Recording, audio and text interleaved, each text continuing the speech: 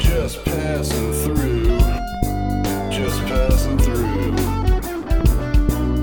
Don't know where to. May I love the fire and live the love. I'm just passing through. This is the Short Term Parking Podcast, and I am Jack Preback. Just passing through, ain't we all?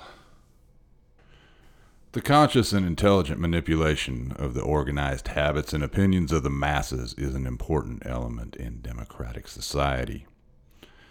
Those who manipulate this unseen mechanism of society constitute an invisible government, which is the true ruling power of our country. We are governed, our minds are molded, our tastes formed, our ideas suggested, largely by men we have never heard of. This is a logical result of the way in which our democratic society is organized. Vast numbers of human beings must cooperate in this manner if they are to live together as a smoothly functioning society. In almost every act of our daily lives, whether in the sphere of politics or business, in our social conduct or our ethical thinking, we are dominated by the relatively small number of persons who understand the mental processes and social patterns of the masses. It is they who pull the wires which control the public mind. That is from a book called Propaganda, written in 1928 by Edward Bernays. I get tired of thinking about propaganda. But this morning, I make these playlists on Spotify where I go through and pick a wide variety of music that the main purpose is I use it as my background music when I work out with my kettlebell, my quarantine kettlebell workout. This morning, I found a song by an artist called Wayne Wood entitled Propaganda. And I put it on my playlist there right alongside Muddy Waters and Doc Watson and Chick Corea's Electric Band. And I know nothing about Wayne Wood. This is the first I've ever heard of Wayne Wood, was this song. But the song caught my ear. There's a great line in there, "Freedom got a new best friend." And as I say, I'm tired of thinking about propaganda. It is good to see that somebody, I'm assuming from the younger generations, is taking an interest in propaganda. Sounds silly. But no, I think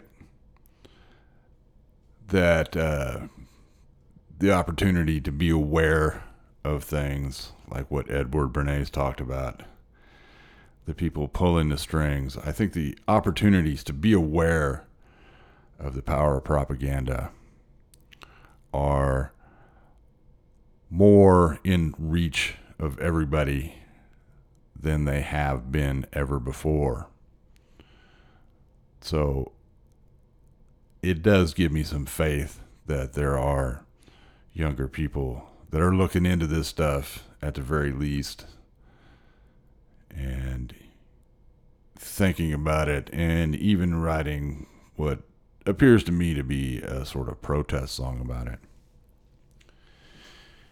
In the early 2000s, I was working for a guy, I've mentioned him before, named Bill Dees, who was a songwriter, and he wrote with Roy Orbison primarily, is what he was known for. His biggest thing was the song "Oh Pretty Woman." He wrote that with Roy Orbison. And Other than that, he had one other smaller hit with Orbison called It's Over, which most people have heard, and a bunch of songs that were cut by different artists that most people have never heard. He had hundreds of songs, actually, that had been cut. But in 2002, when I was working with him and I produced an album for him, nobody really knew who he was in the public arena. And even though he wrote that huge song in 1964, all those years had passed by and he had never released an actual album on his own as a singer, and he was a great singer. So it was, he was overdue to put out some work. And he had a little bit of money, from the huge success of that one song. And so we had this little record, and we couldn't find any labels, major or what I would call respectable indie labels, that were interested in doing anything with it, mainly because, here was a guy that was in his 60s, and nobody'd really heard of him. He had, no name recognition. So I was advised by several different people who had some success in the indie music world that said, the best thing you can do is go out and play live shows to try and get, somebody's name around.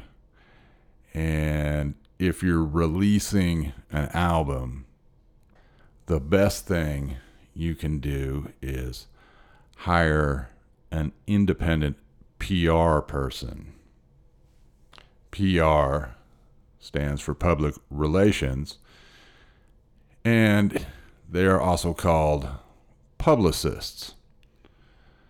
So even though I had played music for a long time, I had not been aware that such a thing even existed. And I started to seek out some of these publicists, PR people. And basically what I was told was that what they would try to do, what they would effort to do, would be to garner publicity for the record release in traditional media channels. In other words, they would try to get a newspaper person to write a story about it, or somebody on the radio to talk about it, or somebody who had a TV or radio show to interview the artist. And what I heard time and time again from the various PR people was that the album needed to have a story behind it, because what they were doing was essentially getting advertisement without paying for advertisement in the traditional way. If a newspaper writes an article about the album, it has the effect, or a better effect, than buying an ad in the newspaper. So if there is a story to tell behind the record release, then the publicist, the PR person, has something they can work with, something that they can pitch to media in place of spending sheer dollars on advertisement, on hard ads.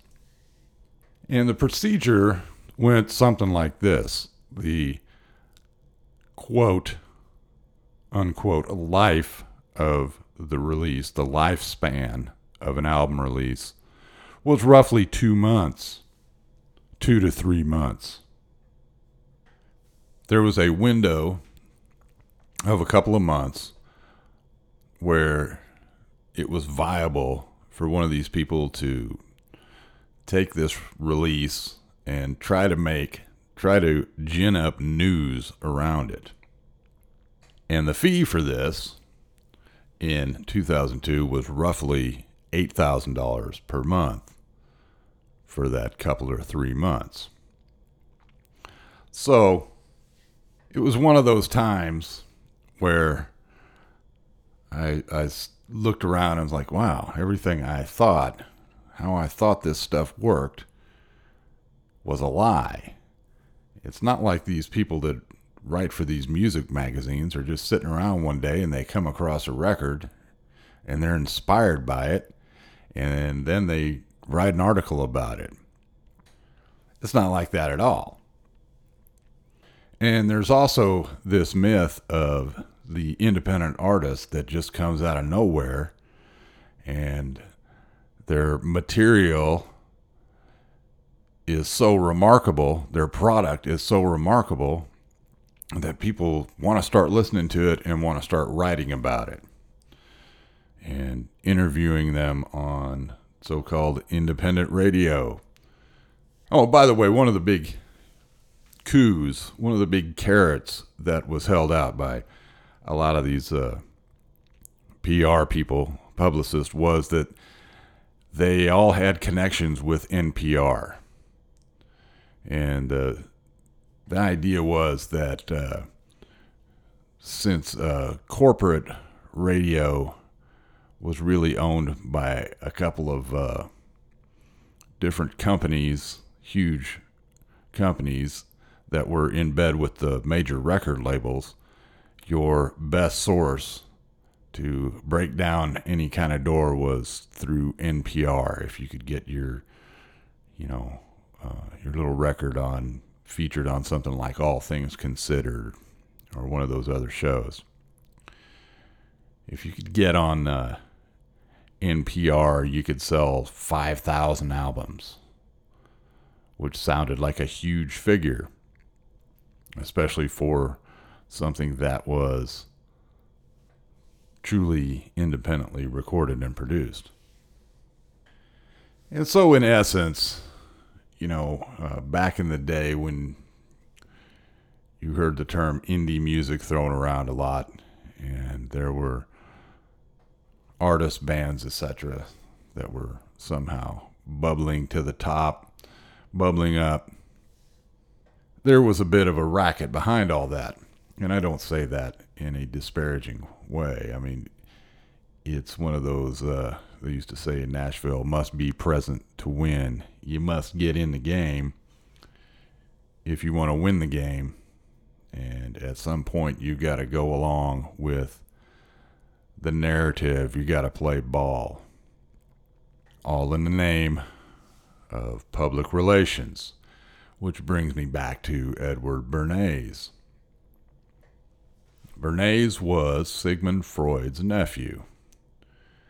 And he figured out that the things that Freud was talking about regarding the group mind, the hive mind, that in that there was a way to manipulate the public for profit purposes and beyond. And Bernays had worked during World War I in propaganda for the U.S. government, the Department of Propaganda. And their job was to spin the facts, put a positive spin on the good old U.S. of A. regarding their activities in that terrible, dirty, bloody gruesome war. And a lot of the things that you picture or you envision from that period, Uncle Sam wants you. We won't come home till it's over there. A lot of these things were directly influenced by these propagandists.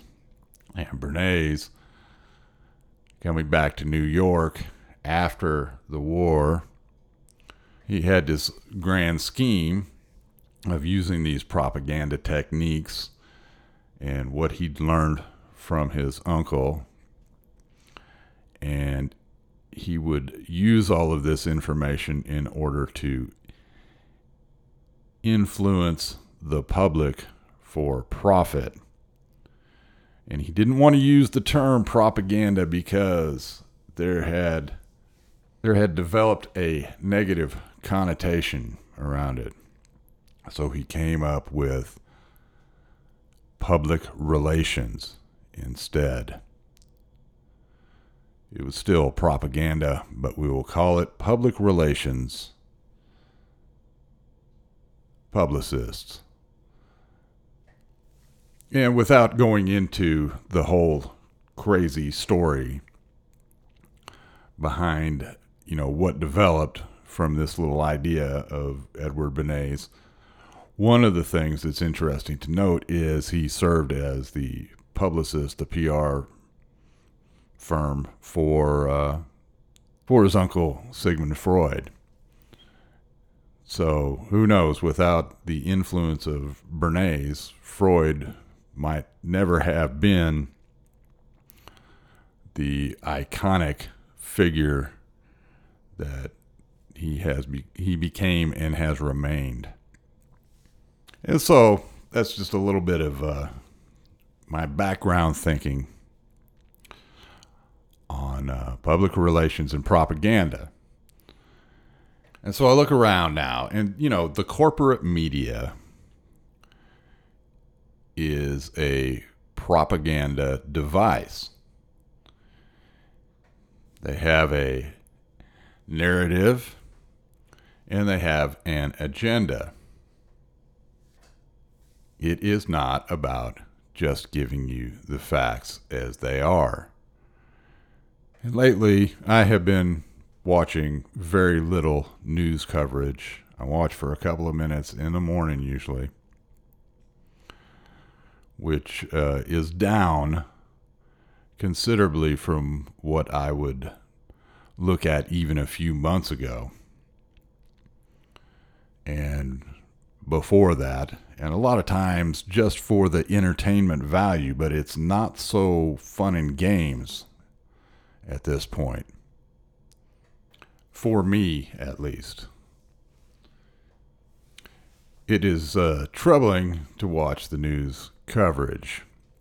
And until a couple of days ago, I hadn't figured out what the glaring, obvious thing was that was really bothering me about all of the corporate media coverage, the corporate media narrative, which is available to me. I turn on my Roku in the morning and select one of the news networks, and generally it is either MSNBC or CNN. Sometimes CBS, and if I'm not using the Roku.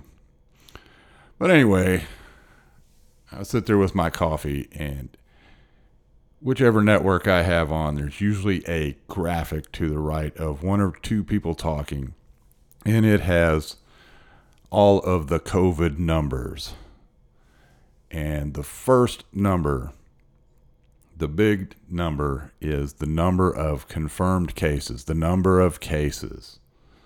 And the big story recently is how the number of cases continues to rise in parts of the U.S.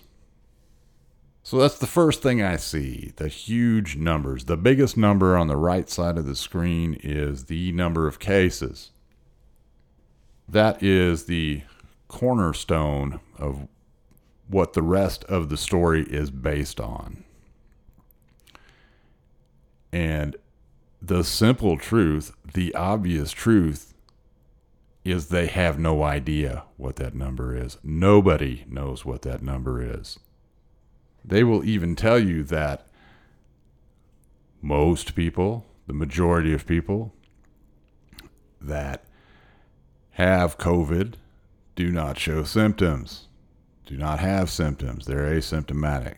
Therefore, you could never get a true number unless, of course, you were able to test all of the 7+ billion people in the world. And then it still, of course, would not be a true number because you would have false test readings and what have you. But that's kind of beside the point.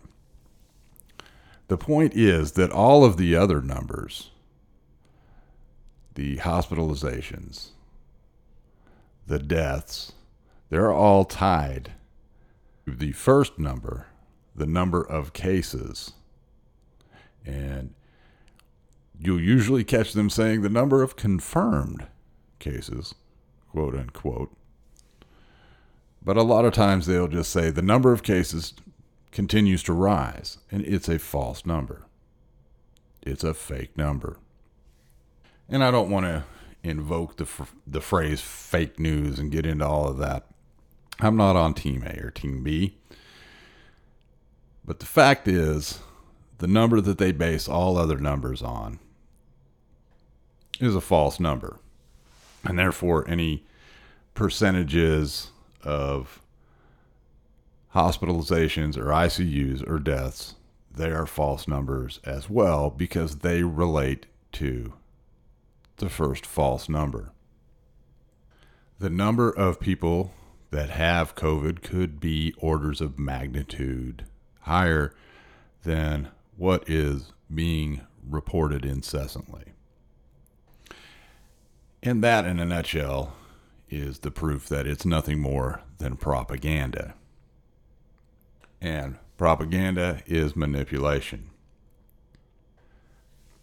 And everything else tied to this, the social distancing, the shutdown of the economy, and all of the various ways that is going to affect people for years to come, lifetimes, who knows.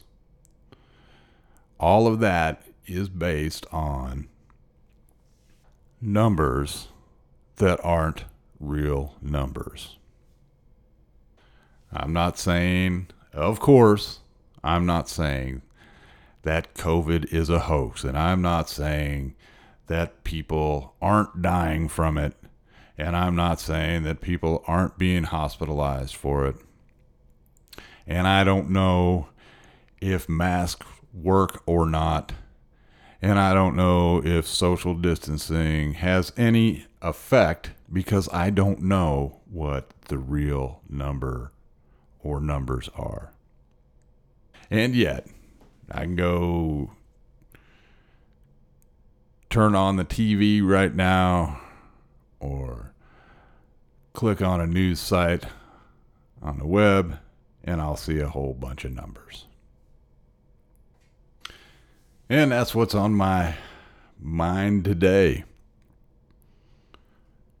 And that's what these podcasts have turned into. Pretty much every Thursday, I sit down and talk for a little bit about what's on my mind. And I think for me, what's working best right now is to really limit my access or my exposure is a better word to the corporate media and the propaganda machine. Go on and enjoy the day. That's what I can do, and that's what I'm going to do. I'm going to get out in the yard. We've had a little bit of a cooler temperature the last couple of days. Let's go out and get some vitamin D. And I'll enjoy some music. listening, playing, and I hope you find something you can enjoy to keep your mind occupied on something other than the propaganda from time to time. And I thank you, genuinely thank you for tuning in. You can find me, all you got to do is type in Jack Prebeck, Pribek. Music available at Bandcamp. Jack Prebeck Music at YouTube. I'm on Instagram and Twitter. And I'm doing these playlists on Spotify. They're called Filters Off. If you just go to Spotify and type in Filters Off, you'll be presented with a number of playlists I have put together of a crazy wide variety of music. And as is the tradition around here, I always leave you with a little music. And today's cut is off the recent Trespass album, and it is called Blueprint. Blueprint.